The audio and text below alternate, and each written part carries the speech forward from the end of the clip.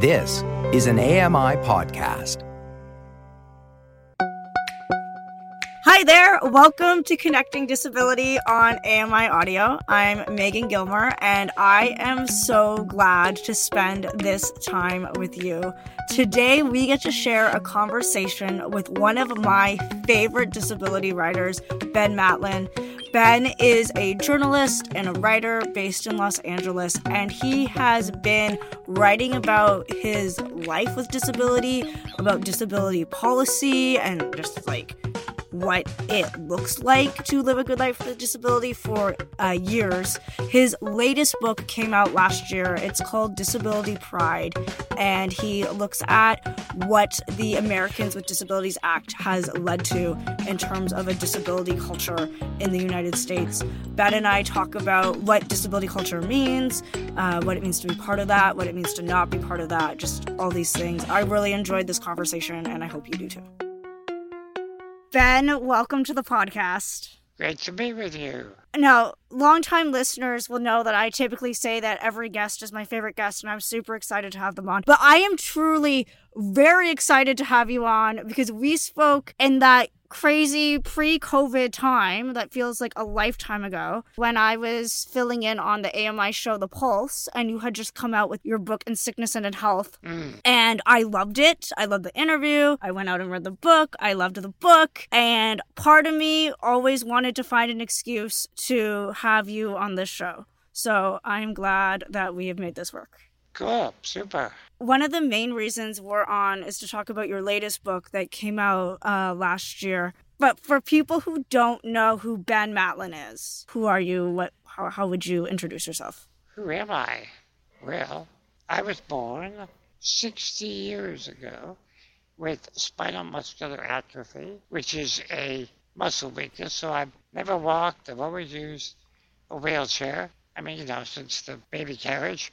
I am married. I have 2 daughters in their 20s, and I'm a writer, mostly for financial magazines, but I also, on the side, I write essays and the occasional book. The occasional book that ends up grabbing a whole bunch of endorsements from across the publishing world and all that stuff. We try. And I know you've mentioned this in some of your bios that you got a full-time job in 2022. Is that correct? About 7-8 months ago. First time. So what was it? What is it? Well, I'm a senior writer for a financial magazine and website called Financial Advisor. I had been freelancing for them for 10, 12 years. And they were looking for a full-time staffer, and I said, hey, what about me? Now, they're based in New Jersey, and I'm in Los Angeles, but, it's one of the benefits of the COVID era, remote workers and all that stuff. So that's been actually great for me, people like me. I hope it continues because, like for my book, I was able to do a virtual book tour, which had not been possible before. Right. Well, as a freelance journalist, it gives me much hope that you finally landed a full-time gig. Very well deserved. Congratulations. Oh, thank you. It's a strange thing. After so many years of freelancing, I had mixed feelings about it. But the thing is, it's a good arrangement because I have a fair degree of freedom, as long as I keep producing stuff. I'm on my own schedule to a large extent. It is nice to have a steady place, a steady audience to write for, because I just want to write, The worst thing about freelancing for me was having to drum up business all the time. I don't have to do that anymore. So that's been great. Yeah, I'm sure it must be. I was really happy for you to see that. As you mentioned, you have a part-time gig writing these very thoughtful books about disability, and your latest one is Disability Pride. It's the third one, I believe. And so, first, what inspired this book? Well, about 5 years ago, I began noticing something I never thought I would see. Fashion models. In fact, there was a billboard in Times Square in New York, where I'm originally from, with a model named Jillian Mercado, who has a disability similar to mine. And there were other examples of Aerie, the lingerie brand, the whole catalog of models with colostomy pouches and prosthetic limbs and a variety of disabilities and chronic health conditions. And I thought, wow, something has changed, that people with highly visible disabilities are, not just getting work, but are being put out there very publicly as, models, as sort of fashion fantasies, and I thought this is something I think my generation never imagined when we talked about disability rights. And I thought something has changed. Is it this younger generation that came of age after the ADA, the Americans with Disabilities Act, which gave us and not just our civil rights, but I think a sense of entitlement? Or was it the industry, the gatekeepers of media that said there's a market out there? That was quite a change. So I started to look into what had happened from, well, let me back up. The ADA passed in 1990, and not long afterward, my wife and I started having children, and I got involved in, the nest, the home scene, and I kind of moved away from the disability community and the disability activism that I had known. So, 30 years later, I wanted to kind of connect the dots, and understand what's been happening since the ADA, since I lost touch. What is this community all about? How did we get here? And then also, what is left for us to do? I mean, just because there are disabled fashion models, a few, and, a disabled actor and singer wins the Tony Award on Broadway for Oklahoma, stuff like that, there's still a lot of issues facing disabled folks.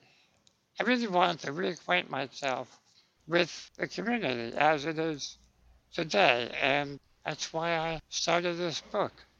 And I've learned a lot. Yeah, I'm hoping to dive into a little bit more about what you've learned. And I know one of the things that you've mentioned in the book and in some of the excerpts from it is the whole idea of disability culture. So how would you define that? Well, it means different things to different people. If we had music or cuisine, that would be helpful. But disabled folks and people with chronic illnesses, I think, do share a set of experiences of feeling different. The idea that there is one standard, one way you're supposed to be, that is a problem for a lot of us that we have to cope with. One of the things I kept coming up against as I talked to people, I interviewed a lot of disabled folks, mostly those under 40, 45 years old. And when I couldn't talk to people personally, I, looked at other interviews they've done and blog posts and things. What I kept hearing about was that people had kind of come to a point of learning how to, I want to say this carefully, a lot of disabled people go through a stage of feeling uncomfortable, insecure. Maybe I'm the only one in the world like me.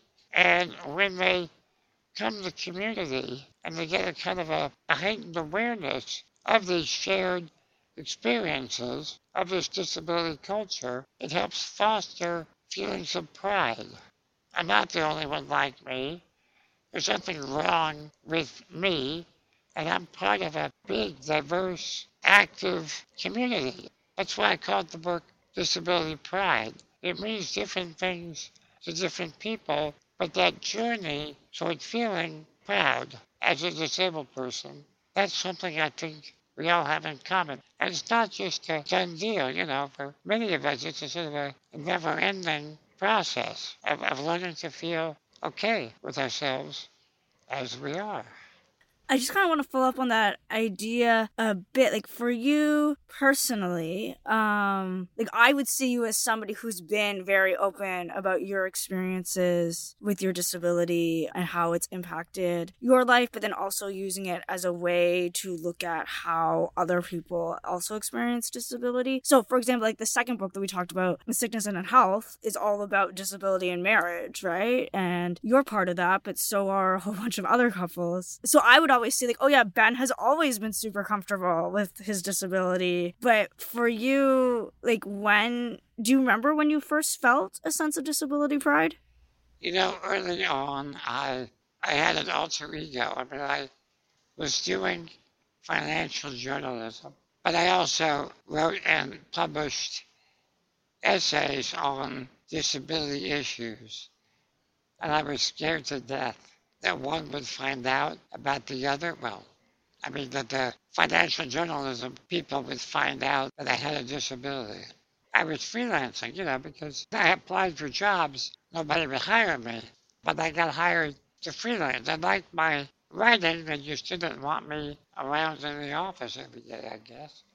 So I assumed that if I got outed as a cripple, it would hurt my professional standing. I wrestled with that for many years. But, probably 20 years ago, I had to interview an investment banking guy here in Los Angeles in person. And I got brave. I put on my jacket and tie. I had my attendant with me. I brought a little tape recorder. For those of you who don't know, tape recorders were devices for recording sound before cell phones could do that. Anyway, and I had my attendant kind of wait in the waiting room in case I needed help. I got in the office, and the guy was a nice guy, sat with me, took my tape recorder, and his arms started shaking. I don't know if he had early Parkinson's or what it was, but he had a disability too. And I thought, wow, we're everywhere. And he was totally cool with, my disability and helping with the tape recorder. And I just thought, what am I worried about? Then later on, I went to an Abilities Expo, and I just saw so many different types of disabled people. And, some of them were pretty hot, And I thought, there's no embarrassment. There's no reason to be ashamed. We can be attractive, we can be sexual, we can be professional. So that was those kinds of things I think had an impact on me. But then you kind of fast forward more recently, as other social justice movements have made progress, you realize, pretty much everybody's got something. Whether you're a person of color or you're queer or whatever it is, people are coming out and pride is everywhere. And I just thought, it's okay. It's okay to be me. I don't have to keep it a secret anymore. To me, that's a huge change. The younger generation, it seems to me, doesn't care, doesn't expect what my generation, I guess, expected in terms of what's acceptable, normal. Am I making any sense? Yeah, no, that makes a lot of sense. It's interesting, because as a freelancer, I've sometimes also felt like I have the alter ego. I think I have a few of them, but one of them is the Legally Blind Megan alter ego. And in the past few years, having, like, people will reach out every once in a while and be like, oh, like, we actually want you to write about your disability. Like, we want to commission you for this. Or, like, I'm finishing up a master's degree in journalism right now, and I've given 2 talks in the last week about disability and journalism. And the story I always tell is about how I never wanted to write about it. And even though I knew that there were disability policy problems, there were huge systemic problems that needed to be addressed, I was really hesitant to do it. And now I do, like, quite regularly. But the beginning I wasn't. But like students I've TA'd for or whatever, they're just like, oh yeah, these are my disabilities. Here we go. I'm like, okay. It's been really fascinating. Yeah, I found in writing this book, and there was one report that 1 out of 4 college students identifies as disabled. And that may be a learning disability or something else, but As the understanding has expanded, it's not shameful anymore, or shouldn't be. As we're talking, you're giving me an idea for a personal essay that I might try to pitch in the next few weeks. So thank you again. I'm just going to call you every time I need writing inspiration. Oh, good. Here we go. But one of the things that your generation did do has to do in America with the Americans with Disabilities Act, ADA. So I was just wondering if you can take us back to what was life like for you before the ADA. This is where you begin this book. Like, this whole book exists because there's a before ADA and after ADA time. Yeah. I was born at the end of 1962. Kids like me were not even in school for the most part. If they were, not very good schools. My parents knew that, I guess. They insisted that I be integrated in regular schools before that was required. That was required here before the ADA. It was 1975, I believe, was the Education of All Handicapped Children Act, renewed as the Individuals with Disabilities Education Act. Anyway, and, there were no rights, as I like to say. It was legal to discriminate against people like me. I know my parents had to work hard to find regular schools that would take me. You had to kind of ask and apologize and all that stuff. And even so, the schools I went to were not very accessible. We worked around steps and things like that. I sure did not ask for any accommodations when taking tests and things, college entrance exams. I just, I faked it, I guess. I just tried to not ask for help, not draw attention to myself. Maybe that was just me, but I think that was not so uncommon. As I mentioned in the book, I think the mentality then kind of came from our President Franklin Roosevelt in the 1930s. He was still around, for my parents anyway. He had polio, had polio, and pretended he had recovered fully. It was a bit of a deception. He could not walk unassisted, but he pretended he could. And that was the thing, you minimize your disability. You certainly don't talk about it or complain about it, and you try to pretend you're just like anybody else. And so I grew up with that mentality. I could not believe when the ADA passed, because what it said to me was, all those thoughts you've had about being treated unfairly, you're right, and you're not the only one. That was very validating emotionally. The law has lots of problems and sure didn't solve everything, but it meant a lot. And you go to great length, actually, in the book to describe some of those problems. And you talk about the different court cases and even trying to keep a tally of how many times did disabled Americans win in the court versus the times that they didn't. So what are your feelings about the ADA now, 3 decades later, even when there's still some significant gaps? Well, we certainly wouldn't want to do without it, and there are attempts, principally by businesses, that want to kind of roll it back or limit the responsibilities on businesses to be fully accessible. But it also isn't enough. About, probably 15 years ago, maybe more now, a group of mostly disabled people of color and queer disabled people came together and started talking about a second wave beyond the ADA to what they called the disability justice, which is a good term. It's been kind of, a lot of people use it now, not really understanding what it meant originally, but there are things that cannot be legislated. It's not just attitudes and prejudice. It's, they pointed out things like, a lot of victims of police violence are disabled people. People who can't hear or process and respond to commands to freeze. Put your hands up. People just can't do that, and they end up shot or incarcerated. There's a lot of injustice facing disabled people that the ADA just does not address. There really no laws can address. And one of the persistent problems is the high unemployment rate for disabled people, which the ADA was supposed to address. Why that persists, it's hard to say. In my experience, one of the things people talk about when I apply for a job, when and how do I mention my disability? Well, back in the day when I was applying for jobs, I did not mention it till the very end.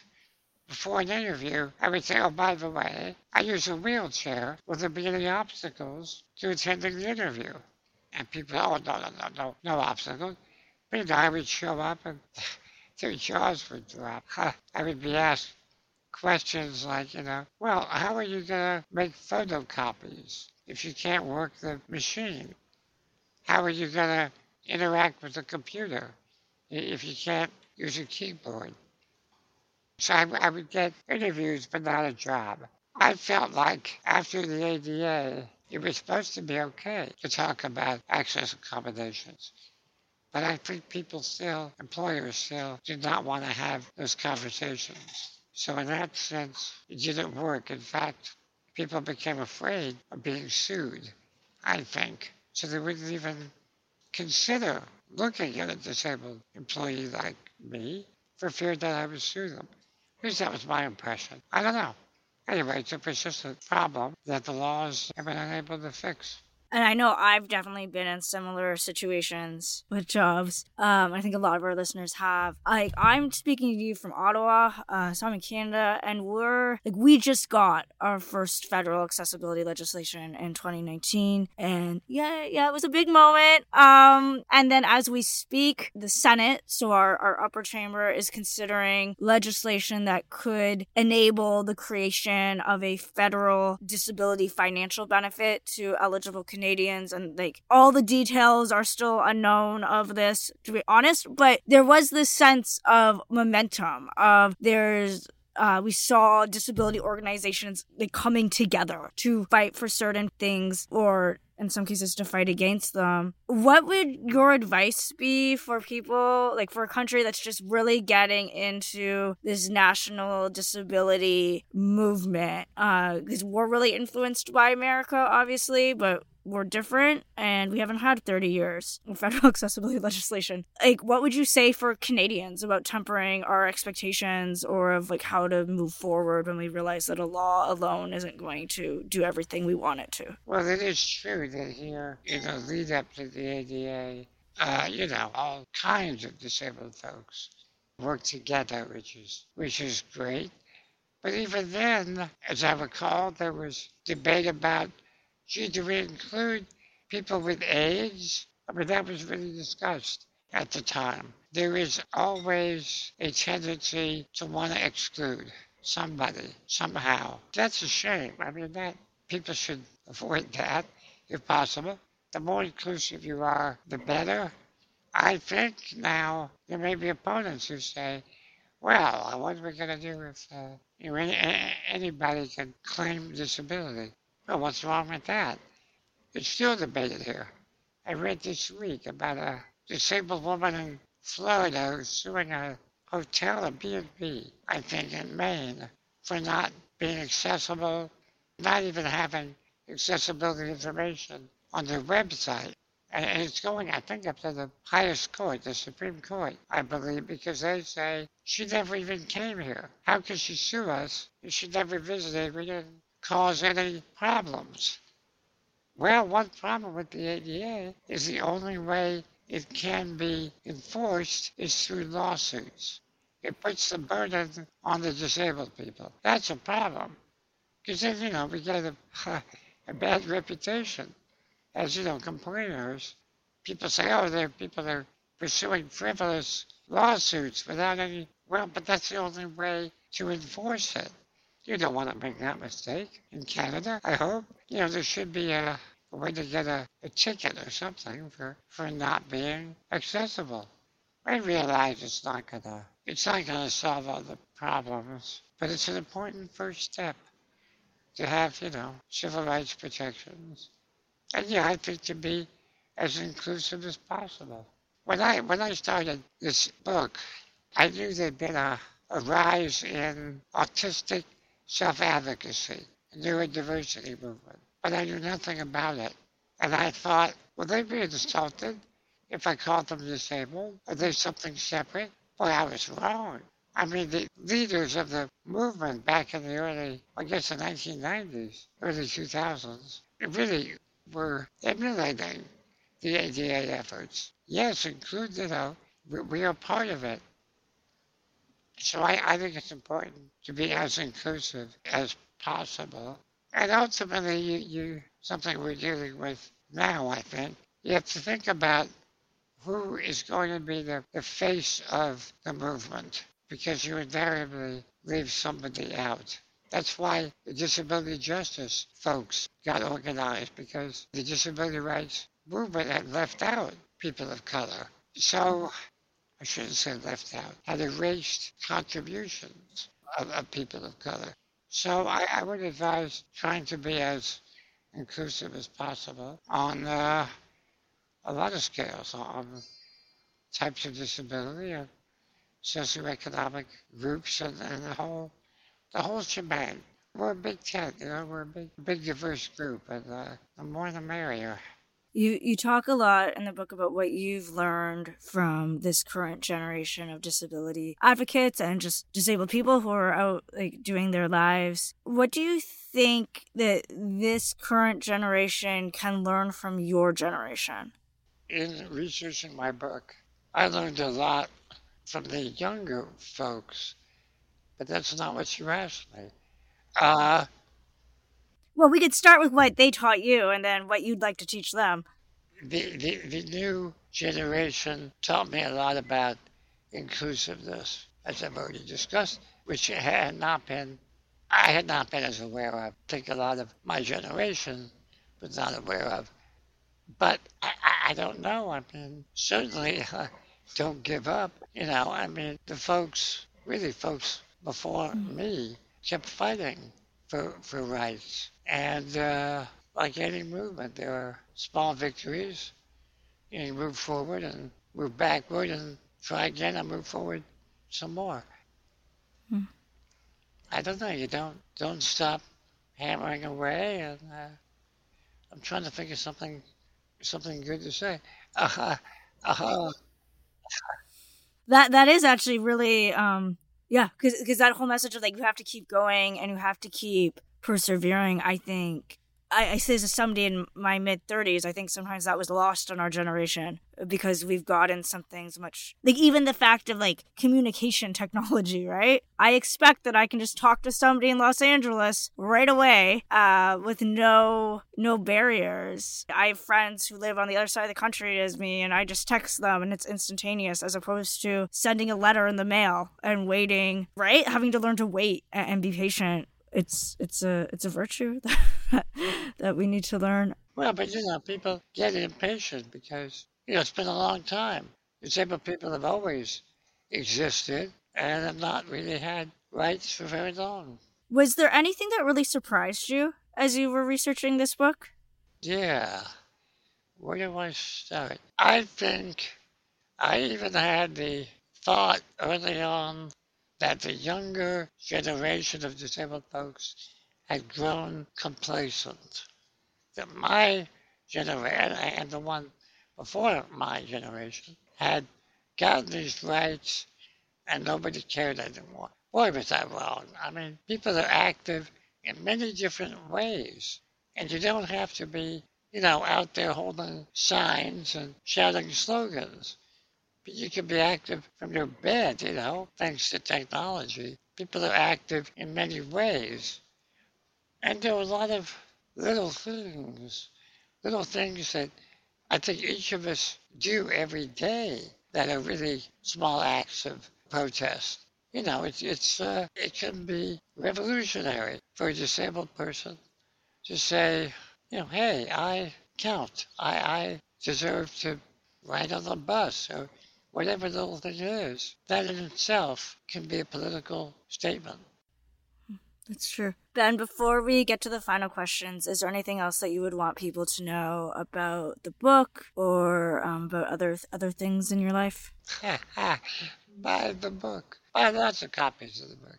Give it to all your friends. No, I tried to publish a book for many years. It's not until, I guess, 10 years ago that my first book was published. Did I become a better writer? Maybe. But again, to me, it's another example. There is now a recognized market and need for books, for everything related to disability that people did not acknowledge before.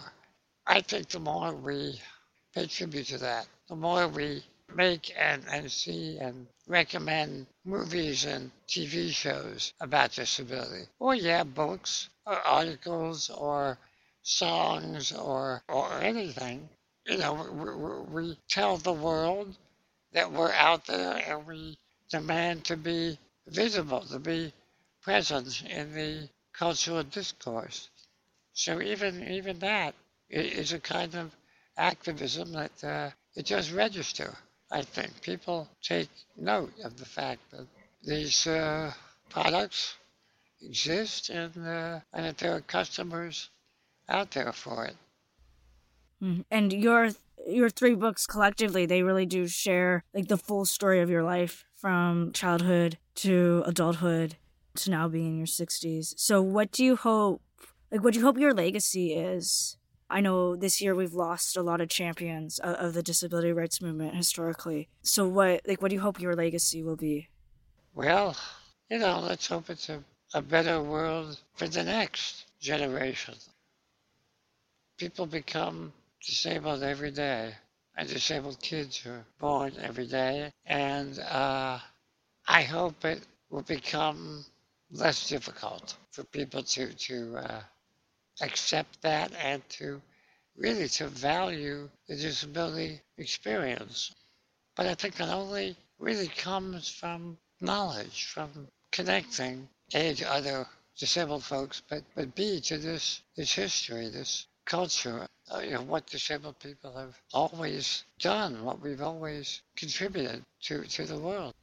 That's true. So, Ben, the final questions that we always ask people who come on this show, it's called Connecting Disability. So first, I was just wondering, what are the places in your life or ways right now that it can still be difficult for you to connect with others because of disability and the social experiences around it? Well, I can still have a hard time getting out the door, particularly in the COVID era. People don't wear masks. It doesn't feel very safe out there. And there's still physical boundaries, steps and bumps and things that are not good for wheelchairs. And there are still people who won't connect with me. You meet them and they look right through you, ignore what you're saying. It sounds like a small thing, but it means a lot to me. Just if I talk to somebody and they listen to what I'm saying, if I'm, I don't know, respected, I guess, and not talked down to or talked through, because it still happens. I go out with my wife and I'll ask her what I want. It happens really more than it should. And what do? Sometimes you yell and scream, and sometimes you just laugh it off, depending on the mood or whatever. But yeah, we still need more education to make attitudes more accessible, more than accessible. Welcoming, validating, I guess, of our lives and our experiences. And given all that, which I think are experiences a lot of people can relate to, what has good connection looked like for you in your life recently? Well, technology helps a lot. A lot of disabled folks on social media, and I keep writing stuff. I keep pitching ideas for essays and books and articles. I think they help me feel connected. I've learned to be careful not to, I cannot speak for all disabled people. And I think sometimes a non-disabled world wants me to, or anybody looks at us and says, gee, what do disabled people want? Well, ask them, but we're not a monolith. And I've gotten some flack for seeming to represent myself as if I'm speaking for others, which I don't mean to do. But to the extent that I have access to media or an audience or an ability, I would only hope to, to amplify the views of the community, but not to speak for others. That can be tricky sometimes, I find. But it's always good to connect. It's good to be on your podcast and to talk to you and to connect with your audience. Yeah, but I can, if you're wondering what your legacy is going to be, so I'm unmarried, and that's likely not going to change in the near future, but I regularly keep a list of books about disability and marriage so that if I'm ever engaged, I can give them to my husband-to-be and be like, this is what you need to read, and your book is definitely on that list. So I actually highly recommend it every time that conversation comes up. I deeply enjoyed it. Thanks so much for coming on this show. And I just want to know, as a book reader, are you working on anything now or? Yeah, I have a proposal out there that my agent is shopping. I hope for good news soon. Well, I hope for good news as well, and then maybe you can come back and tell us all about it. Cool. I would like that. Connecting Disability is a production of AMI Audio. It's written and produced by me, Megan Gilmore, with technical production by Nizreen Abdel-Majid. Andy Frank is the manager of AMI Audio. Special thanks to our guest, Ben Mattlin. Ben and I spent some time on this episode talking about the contributions that different generations have given to the disability rights movement. And here in Canada, we've recently lost some giants of that movement. So I just want to take this time to acknowledge the late David Onley, former Lieutenant Governor of Ontario, and Stephen Trumper, who was a longtime journalist, editor, and teacher in Toronto. I had the opportunity to meet both of these men on different occasions, personally and for work things, and I hope I am better for their kindness, for their generosity, and for their tireless activism and advocacy for other people. They will be greatly missed, but never forgotten. Thanks so much for listening, everyone. We'll connect next time.